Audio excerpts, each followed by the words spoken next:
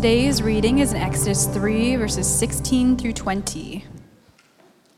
Go assemble the elders of Israel and say to them, the Lord, the God of your fathers, the God of Abraham, Isaac, and Jacob, appeared to me and said, I have watched over you and have seen what has been done to you in Egypt. And I have promised to bring you up out of your misery in Egypt into the land of the Canaanites, Hittites, Amorites, Perizzites, Hivites, and Jebusites, a land flowing with milk and honey. The elders of Israel will listen to you. Then you and the elders are going to go to the king of Egypt and say to him, the Lord, the God of the Hebrews, has met with us. Let us take a 3-day journey into the wilderness to offer sacrifices to the Lord our God. But I know that the king of Egypt will not let you go unless a mighty hand compels him. So I will stretch out my hand and strike the Egyptians with all the wonders I will perform among them. After that, he will let you go. This is the word of the Lord. Thanks be to God.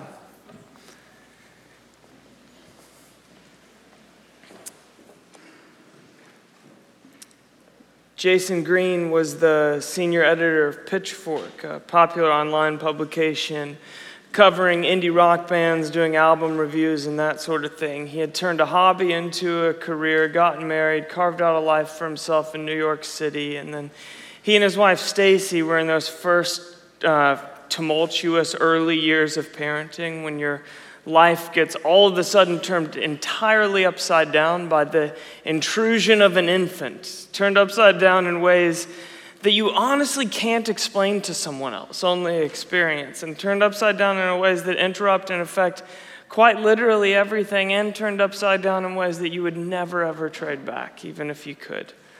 Their 2-year-old daughter, Greta, was everything to them.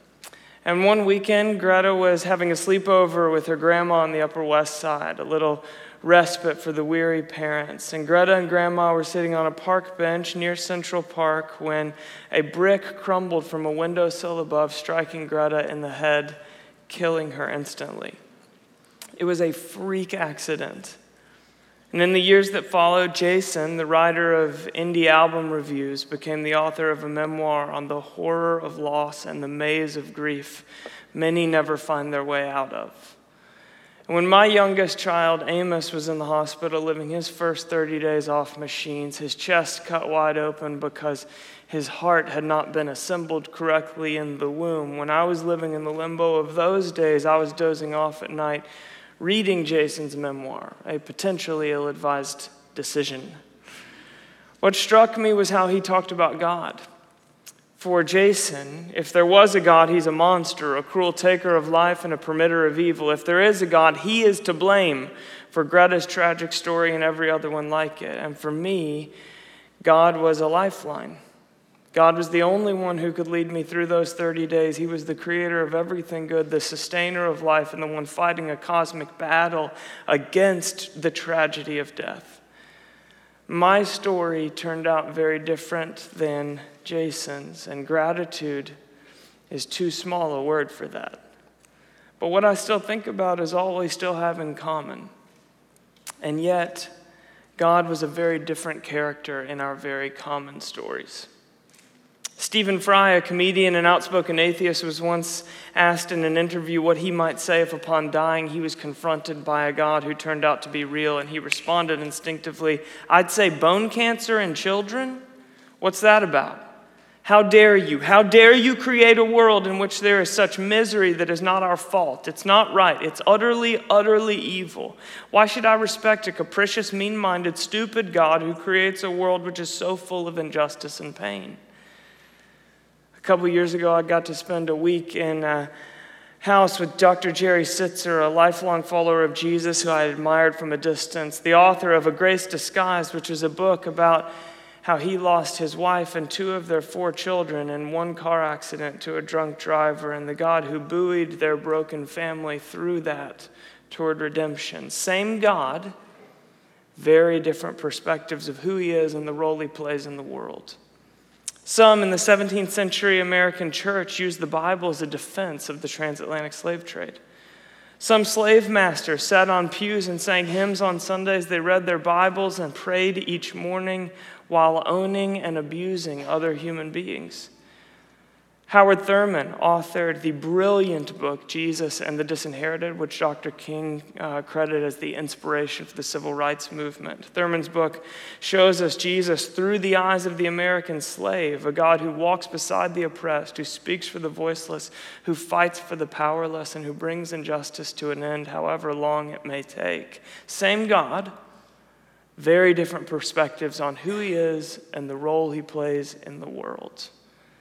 Exodus is the most referenced event in the Bible, or in the Torah, by the rest of the Bible. It's the defining event by which God told us his name, which is a Hebrew way of saying he told us his character, his person. He told us what he's like. When we look at Exodus, we're letting God introduce himself to us. And at times, that will be a comforting affirmation of who we already imagined God to be. And at other times, it'll be a potentially discomforting confrontation with who God really is and how he might be different than the God of our imagination. So we're journeying through the Exodus story over the summer as a church.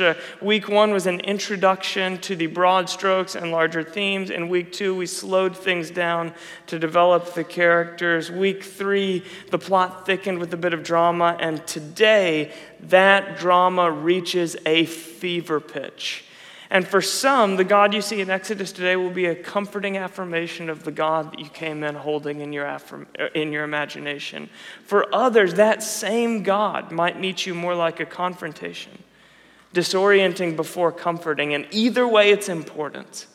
It's important to let God introduce himself to us rather than create an imagined God in our image, because how you interact with the world, how you interpret the events of your own life, how you deal with life's blessings and life's tragedies, all of it is defined by who you believe God is. And Exodus is a definitive event by which God told us who he is. So today's teaching text is 5 verses from Exodus chapter 3. But we're actually going to cover all the way to chapter 10. So just 8 chapters of the Bible in a single sermon. That's all it is, just 8 chapters of the most complex and dense events in the whole of the biblical narrative in a single sermon on a holiday weekend. And if that makes you anxious, don't worry. A couple of days from now, you'll be eating a tempeh dog and a gluten-free bun in a friend's backyard, getting ready to blow things up. So just relax. The title of today's sermon is The Plagues and Pharaoh's Hard Heart. I'm going to give it to you in 3 parts: the story, the elephant, and the treasure. So the story unfolds in 2 themes. We've got Moses' staff and 10 plagues. God appears to Moses in the form of a burning bush and commissions him as the unlikely deliverer of the enslaved Israelites, whose prayers God has heard and whose suffering he plans to bring to an end. And while this is both a supernatural experience and a huge honor, Moses is also a realist about the situation. He's a fugitive shepherd. Pharaoh is the most powerful man in the world, leading the most powerful military in the world. This is a dangerous confrontation, and it's nowhere near a fair fight. So there's this back and forth between Moses and God until eventually, at the beginning of chapter 4, Moses turns his attention from the confrontation with Pharaoh to convincing the Israelites to come with him. What if they just think I'm nuts? What if they don't come with me even if you really will take us out of slavery? What if they don't buy my whole story about the voice from the burning shrubbery? It's all a legit concern, and God responds to Moses' question with a question. What's that in your hand? It's a staff. Throw it on the ground. He does. Turns into a snake. He jumps back terrified. I would have too. Always been afraid of snakes. Disgusting creatures. God says, don't step away from it. Touch it. In fact, pick it up by the tail. He does. It turns right back into a staff. This, said the Lord. This is Exodus 4, verse 5. This, said the Lord, is so that they may believe that the Lord, the God of their fathers, the God of Abraham, the God of Isaac, and the God of Jacob, has appeared to you. Now, hang on. Is this just some kind of reptilian magic trick? Why would this symbol express to the Israelites that God is going to deliver them from slavery? Why would this cue Israel to believe it's God who's speaking to them through Moses? Well, remember, the author of Exodus has gone to such great lengths to tie his story back to the Genesis story, to frame Exodus as a sequel to the biblical story of origin and meaning and purpose. And in Genesis, the deceiver behind the destruction of everything good in the world is a snake. So this isn't a magic trick. It's hypercharged with biblical imagery. God, through Moses, is declaring authority over the snake, the deceiver, the ultimate enemy to the human race. God has joined his hand to Moses' hand to demonstrate authority over evil. God's hand neither causes evil to exist, nor does God's hand entirely eradicate evil from God's world. Not yet. Anyway, but God's hand does demonstrate authority over evil. And this, by the way, is where the whole constant biblical theme of God's strong right hand comes from. It all gets traced back to God joining his hand to the hand of Moses, symbolized through the staff. Later in Exodus, you stretched out your right hand and the earth swallowed them. In the Psalms, you have a strong arm, your hand is mighty, your right hand is exalted. In the prophets, for I am the Lord your God who upholds your right hand, who says to you, do not fear, I'll help you. The prayer of David, which is quoted by Jesus in all three synoptic gospels, the Lord said to my Lord, sit at my right hand until I put your enemies under your feet.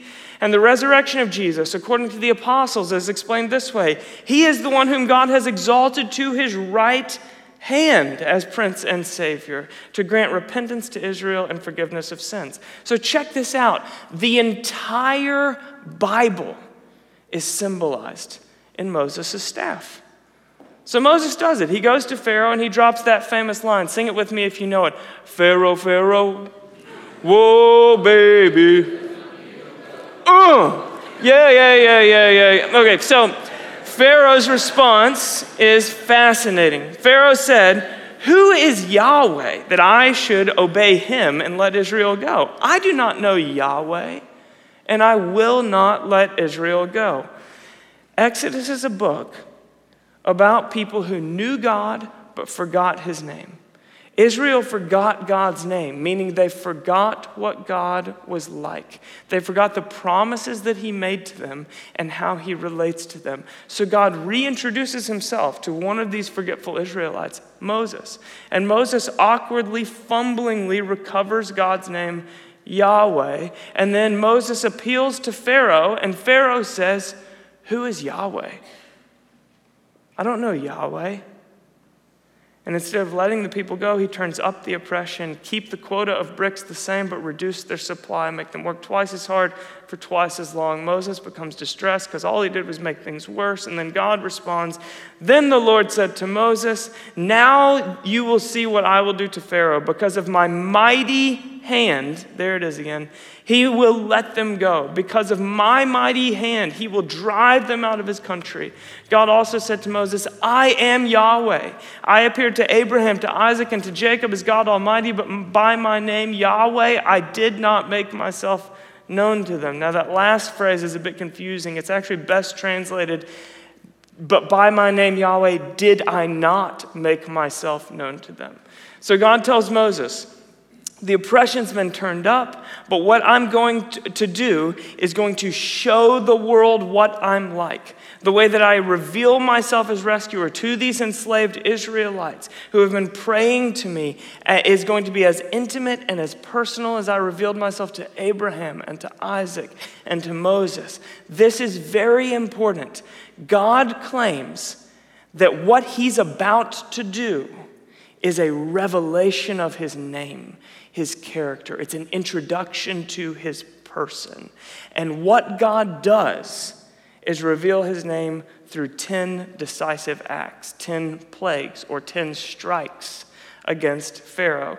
10 ways God shows that he's got authority over the snake and offers Pharaoh the opportunity to change his heart. We're going to call them the 10 acts of decreation, because that's what each one of these plagues is. It is decreation. They are not random or unfortunate incidents. They're not torture tactics. They are thoughtful acts highly charged with biblical symbolism, revealing the name of Yahweh to both the oppressed and the oppressor. blood, frogs, gnats, flies, livestock, boils, hail, locusts, darkness, and death. 10 acts of decreation. First, the Nile River is turned to blood. Back in Exodus chapter 1, in an attempt to stop the fruitful multiplication of God's people, Pharaoh issues a nationwide genocide against all Jewish-born males. Every time a Hebrew woman gives birth, if it's a boy, throw the boy in the Nile River. And so the first plague is Yahweh's way of saying to Pharaoh, I know the blood that's on your hands. I know what you have done to my people. Now let them go. And it's important for you to know for everything that happens next. The Exodus story is a mirror of the Genesis story.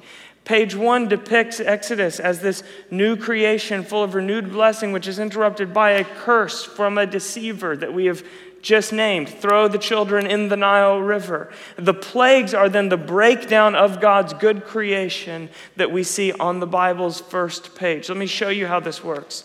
Next come the frogs. A week after the Nile turns to blood, Pharaoh is still stuck in his ways, and so we read in Exodus 8, the Nile will teem with frogs. Rewind back to Genesis 1, and God said, let the water teem with living creatures and let the birds fly above the earth across the vault of the sky. Now, this is a pretty specific word, teem. It shows up just 14 times in the whole of the Hebrew Bible. 12 of them are in the Torah. Team shows up in Genesis 1 when the author is setting this story. In Exodus 1, when the author sets Exodus against the Genesis story. It shows up again in Exodus 8 when the author is framing the plagues as decreation of the breakdown of God's blessing on the world in the beginning. What exactly do I mean by decreation? Well, the God revealed in Genesis is a God of life and a God of order. He gives life and he orders chaos. God orders the night and the day, the land and the sea, the land creatures and the sea creatures. Frogs, land creature or sea creature? Both, right? They're amphibians. Frogs, which appear only here in the entirety of the Hebrew Bible, are an illustration of the return of the chaos that God ordered, a decreation of God's good creation. And that's not unique to the frogs, it's a pattern. But I'm going to let you take my word for it a little bit more on the 8 that are still remaining, or we're going to be here all day.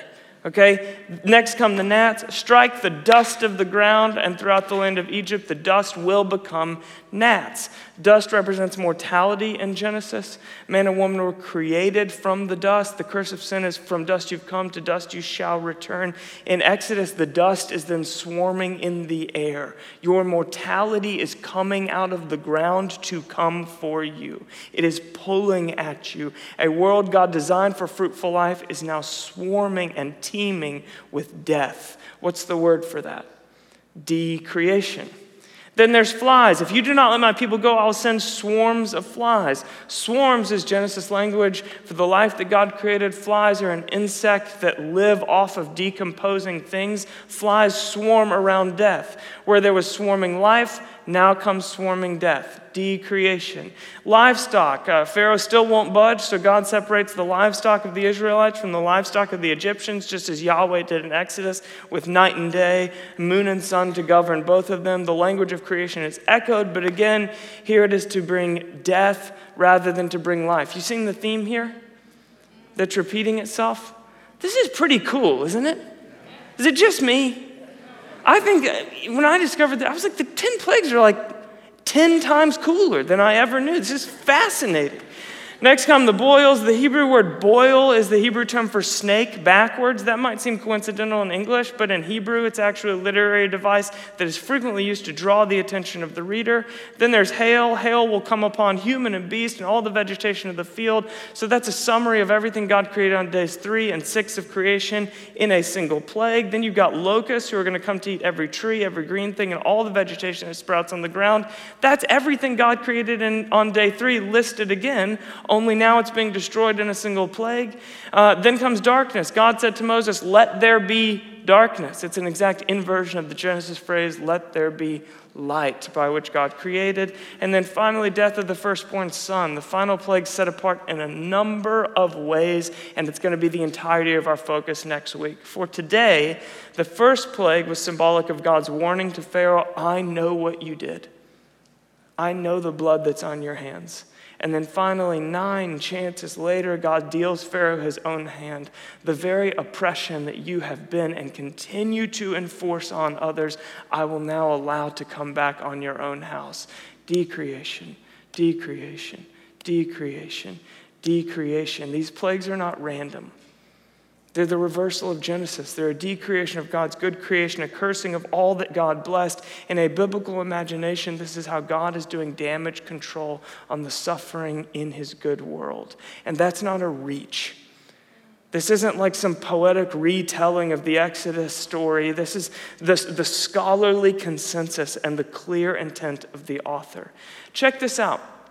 This is the organization of the Exodus plagues. The plagues are very intentionally organized into 3 triads, symmetrically repeating phrases linking each one, both horizontally and vertically. We don't have time for me to get all into this without losing 90% of you to complete Bible nerddom, but I did just want to show this to you to point out that this decreation theme is not a reach. The plagues are not random. The author of Exodus has made them fit together both linguistically and mathematically. Reading this section of Exodus is like reading a Rubik's Cube. Whatever you make of the Exodus story and the God that is revealed by it, this is not ignorant superstition or a fairy tale legend. It is sophisticated literature written very carefully and extremely intentionally. This story has outlived every other ancient Near Eastern conception of how God revealed himself to the world because thousands of years and hundreds of generations later, it still holds water. Is there any other piece of literature that can make a claim like that? One story, 3 parts. The story, the elephant, and the treasure. It sounds like a children's book, doesn't it? It's the furthest thing from a children's story. My wife, Kirsten, was a really hard sell on spirituality growing up. She's one of those people who, if she knows you want her to want something or do something, she becomes resistant to it just by instinct. And so her parents were really trying to guide her toward Jesus in her childhood, but she could feel it. And so the guard went up and she was resistant to it. Like, for instance, there was this one time when her dad was telling her and her older 2 siblings the story of Jesus breaking open the jar of expensive perfume, of Mary breaking open a jar of expensive perfume to anoint Jesus. And he was telling them this story around the family fire pit in the backyard. And then he said, so why don't each of you go and pick out one thing you really love to put in the fire, to offer to Jesus, like perfume over his feet. And some people in the room are like, that's so manipulative and messed up. And then there's other parents, they're like, wait, what was that? What was the size of the fire? So Kirsten, feeling that something, she felt that guard shoot up, so she went and got her brother's favorite video game to offer in the fire to Jesus. You see what I'm saying? This is like how she rolls. Except for the 10 plagues, which she loved, which I find so bizarre because so many of us were introduced to this story as a children's story. But it's the furthest thing from it. This is the story of an oppressor, an oppressed and abused people, and a series of plagues that cause mass suffering. Why is it that we've turned the most complex and violent biblical stories into cartoons and bedtime routines? This is not a children's book.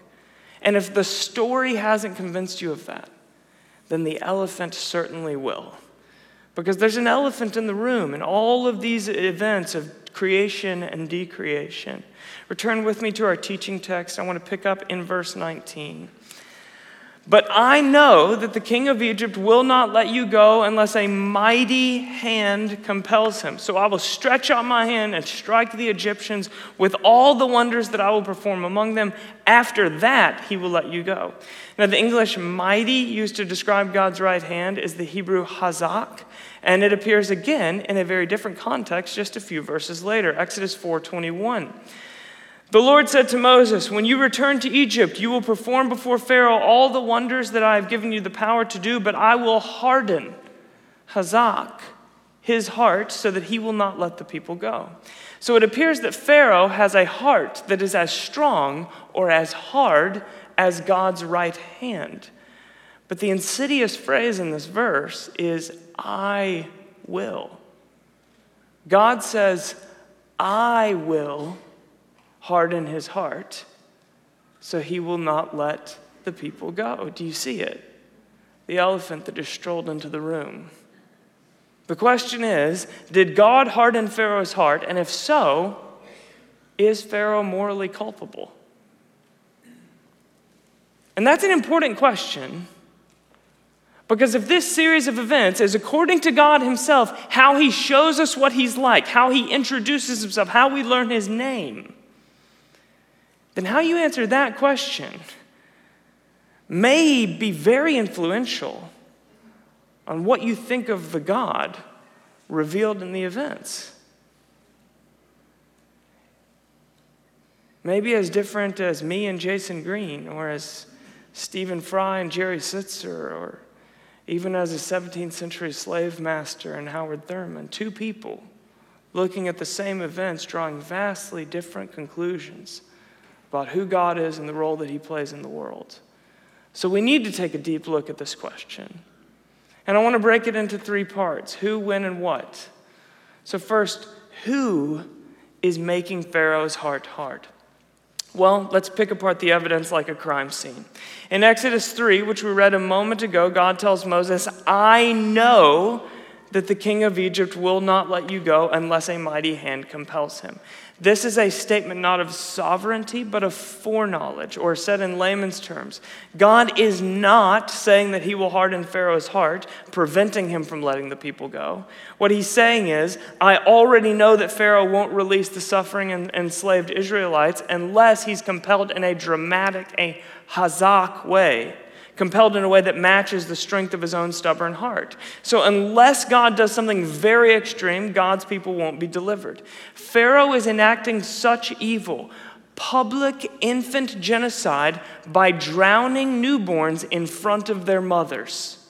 And he is playing such hardball with God, Yahweh. Who's Yahweh? I don't know Yahweh. That God will have to play hardball with him in order to get redemption done. So the plagues are not God's design, they are God's concession.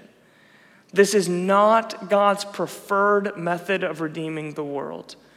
But because a human being, by their own free will, is enacting such unrelenting evil, this is the only way for redemption. But there's still confusion here, because both Pharaoh's agency and God's agency are introduced actively in the explanation of Pharaoh's heart. So who exactly is making Pharaoh's heart hard?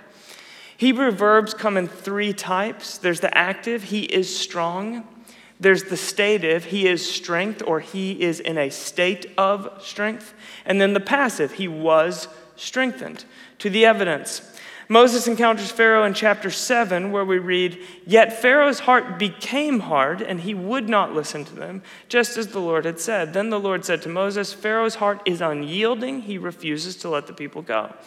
Now, depending on the biblical translation that you typically read, your translation might say Pharaoh's heart was hardened at the beginning of this verse, but that is actually not the grammatically correct translation in the Hebrew language. And you can trust me on this. I asked our own personal Hebrew language expert around here, whose identity will remain anonymous for the sake of respecting, but it rhymes with slim tacky. I'll give you that much right now. The Hebrew verb in this passage is in the stative tense, not the passive tense. It's ambiguous whose agency is active here. And as the plagues begin, we are not told that God hardened Pharaoh's heart, but simply that his heart was hard. In the first 5 plagues, there's a pattern alternating between neutral, we don't know whose agency is enacting the hardening, and where Pharaoh is actively hardening his own heart. It goes like this. With the blood, Pharaoh's heart was hard. The frogs, Pharaoh hardened his own heart. Gnats, Pharaoh's heart was hard. Flies, Pharaoh hardened his own heart. Livestock, Pharaoh's heart was hard. And then after the sixth plague. For the first time, we're told God got involved. But the Lord hardened Pharaoh's heart, and he would not listen to Moses and Aaron, just as the Lord said to Moses. To this point, all the evidence has been pointing in one direction. Pharaoh, he is the only active agent we've got in the narrative until after the sixth plague. So let's turn our attention from who to when. When will God harden Pharaoh's heart? There's some pretty unique things going on here in Plague 7. The first one is that there's two references mirroring the previous pattern that we see in Hebrew of Pharaoh's agency and a neutral agent being introduced. So this is Exodus 9. He and his officials hardened their hearts, Pharaoh. So Pharaoh's heart was hard, neutral. And he would not listen to the Israelites, just as the Lord said through Moses. That tells us at least that the previous neutral references don't imply that God was actively hardening his heart. Because here, the neutral is paired with Pharaoh's action, not with God's action. Secondly, this is the seventh plague. 7 is the Hebrew number of completion. Numerical cues are extremely important in biblical language and biblical literature. There's no way to know for sure, but it certainly seems like the author is intentionally saying, implying, if not outright just screaming, that Pharaoh's heart has been completely hardened at this point. He has completely hardened his heart toward God. Pharaoh's descending into insanity at this point in the story. After the hail, even Pharaoh's own counselors and advisors come to him and say, "You're absolutely mad. Just let the people go. You've lost it." What we are dealing with here is the psychology of a tyrant. Again, this is not God's preferred method of redemption. The severity of his action is dictated by the severity of suffering for the innocent. And then finally, Pharaoh is a unique, not a universal character. It would be a mistake to read this story and then develop universal principles of the way God deals with us. There is nothing run-of-the-mill about this situation. Pharaoh is uniquely powerful to carry out evil on a mass scale, resulting in suffering for thousands and thousands of people. He is actively imposing race-based slavery and unthinkably brutal infant genocide. Even more, in Egyptian religion, Pharaoh was viewed as the chief god in human form. He is perpetuating this violence in alliance with dark spiritual powers, and he is claiming that race-based slavery, infant genocide, and the oppression of people is being done in God's will and is God's way. And Yahweh, the one true God, is not having it anymore. Sure, all of us have the same core condition in us that was in Pharaoh, sin. But most of us do not have the same sort of power and agency that Pharaoh possessed. And therefore, it would be very dangerous for us to either completely ignore Pharaoh's heart, assuming we have nothing in common with him, or two, build an entire theology out of the way that God deals with Pharaoh and assume that's the way he deals with you and I on a smaller scale. So when will God harden Pharaoh's heart? Well, God takes over agency after the seventh plague. And that timing is important. This is the turning point. In plagues 8 through 10, God is the active agent in hardening Pharaoh's heart. There's still an interplay between divine and human action indicated in every last one of these plagues. In other words, God never rips the steering wheel out of Pharaoh's hand. He doesn't start playing divine puppet master. What God does is, after many chances, become increasingly involved in the tyrannical volatility of this oppressor as a way to magnify his right hand reaching out to rescue his people. God says before any of this even begins, Pharaoh's not going to let the people go unless I act powerfully and decisively. And still, God gives Pharaoh many chances to prove him wrong.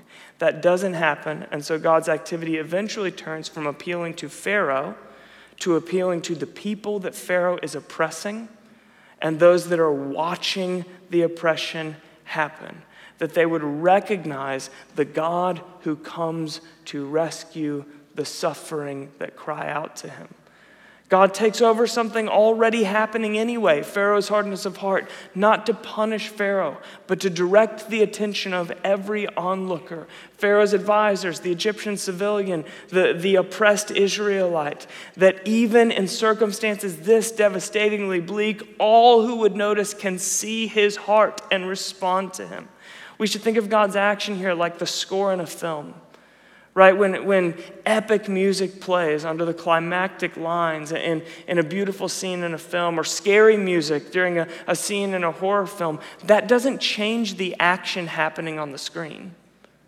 What it does is draw the attention of the audience to the significance of the action happening in this particular scene.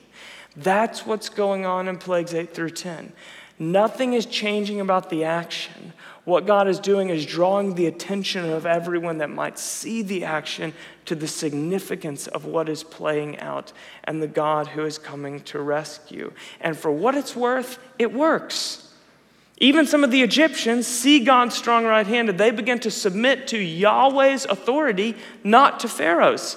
In both the 7th and 10th plague, the bookends of God's agency, we're told that some of the Egyptians responded to Moses' warning and took shelter alongside the Israelites. So Egyptians are beginning to recognize and turn to Yahweh, and Israelites are sheltering their oppressor. They are loving their enemy. We see the wheat of the kingdom growing up among the weeds, in the words of Jesus. And despite all of that, some may struggle with the idea that God ever became the active agent in Pharaoh's heart. And I can understand that wrestle.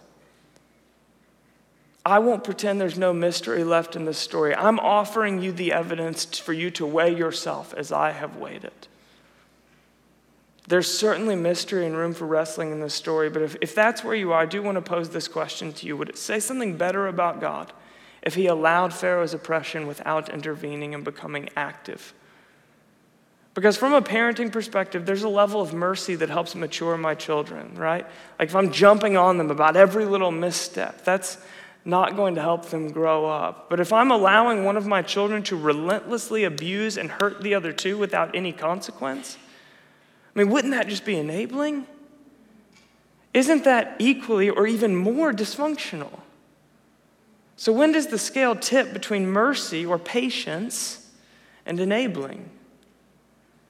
I think if there's a story or a question to ask of this story, it's that one. So as for our elephant, there's who and when and now finally what. And if you've gotten lost in the weeds at some point along the way, I get it. This is dense. But this is the moment to come back because we're going to zoom in on the moral of the story. Now, what does it mean? It means that even in the most horrendous human evil, God is actively working toward his redemptive purpose. This story was not written to answer questions you and I might have about sovereignty or free will. It's about the fact that even in the most horrendous human evil, think war on Ukraine, God is not only not absent, but present and active and working toward redemption. It's so important to remember that the questions that you and I might bring to the Bible are environmentally formed by our culture and context, and they might not be the questions that the particular scripture we're interacting with is engaging.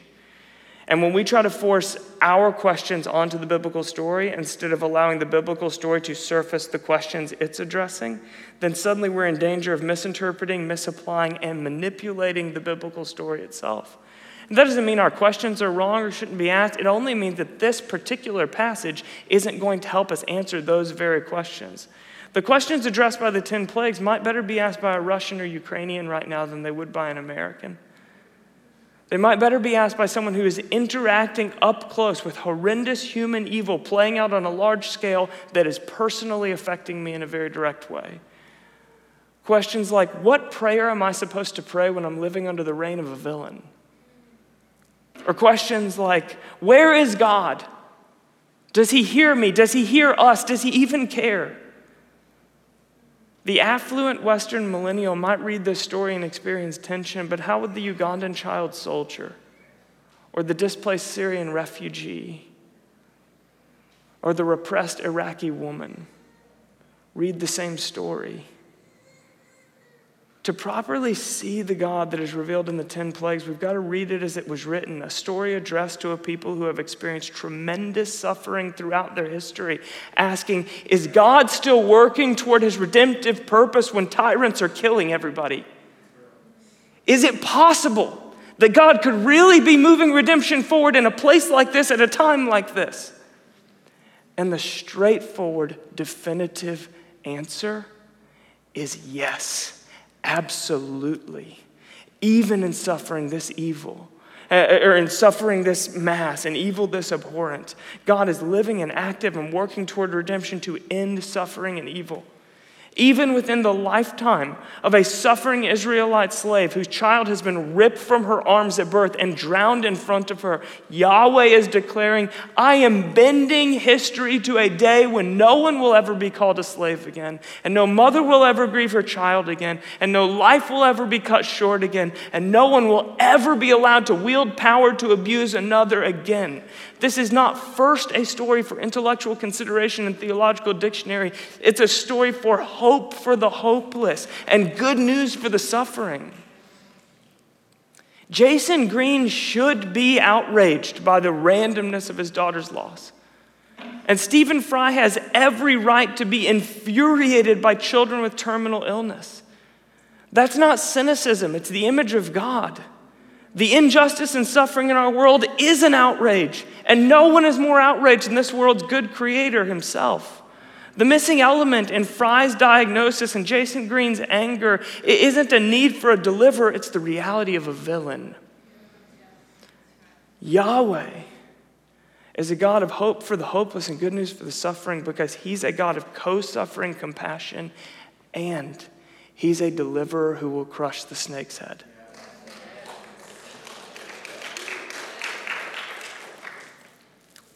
Finally, even within a story this winding and complex, there is great treasure. And the treasure is Yahweh.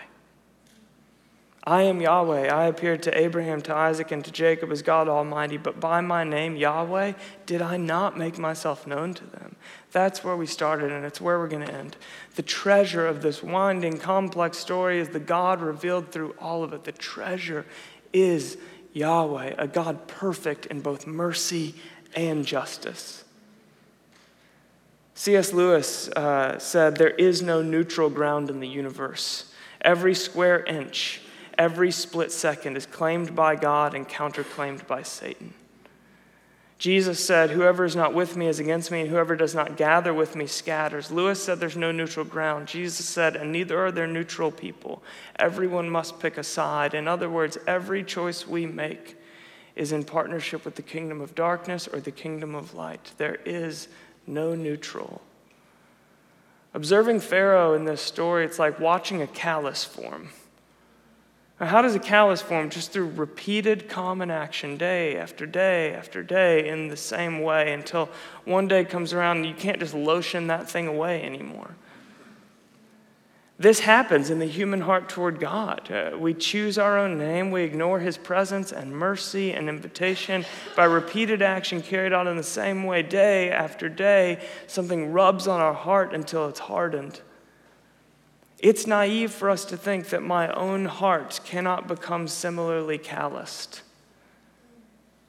Sufjan Stevens wrote this song in one of his early records called John Wayne Gacy Jr., and it's always haunted me, I think in a good way. Gacy, if you're not familiar, he was a serial killer in suburban Chicago who horrifically victimized countless young men. And then Sufjan wrote this song tracing his life from tragic childhood to even more tragic adulthood. And listening to that song, it's like watching a callus form. It's like reading Exodus. But it ends not with a reprise of the chorus, but with this hauntingly honest last verse where he says, and in my best behavior, I am really just like him. Look beneath the floorboards for the secrets I have hid. It's naive to read Exodus with the assumption that we've got nothing in common with Pharaoh. You know, Pharaoh is a unique character in a unique position. Nothing run of the mill. Remember, I meant that, and I still mean that. But to completely ignore Pharaoh would equally be a mistake. There's a troubling trend that I observe in our culture today of diagnosing social ills while ignoring personal responsibility. We are very quick to blow the whistle on structures and systems and trends, and we're much slower to bow our heads with contrition in our hearts. Very quick to stand with female victims of sexual violence, and very slow to confess a pornography habit perpetuating sexual violence. We're very quick to stand with historically marginalized people groups, and we're very slow to reconcile with the friend that I felt betrayed by. We're very quick to name punchy sound bites about historic abuses of power, and we're very slow to confess the pride in our hearts that makes us hunger for power. And please do not misunderstand me. I am not arguing for one over the other. I'm saying to ignore either side of that coin allows a callus to form. Every choice we make, it's in partnership with the kingdom of light or the kingdom of darkness. There's no neutral ground. So how do we remain soft-hearted?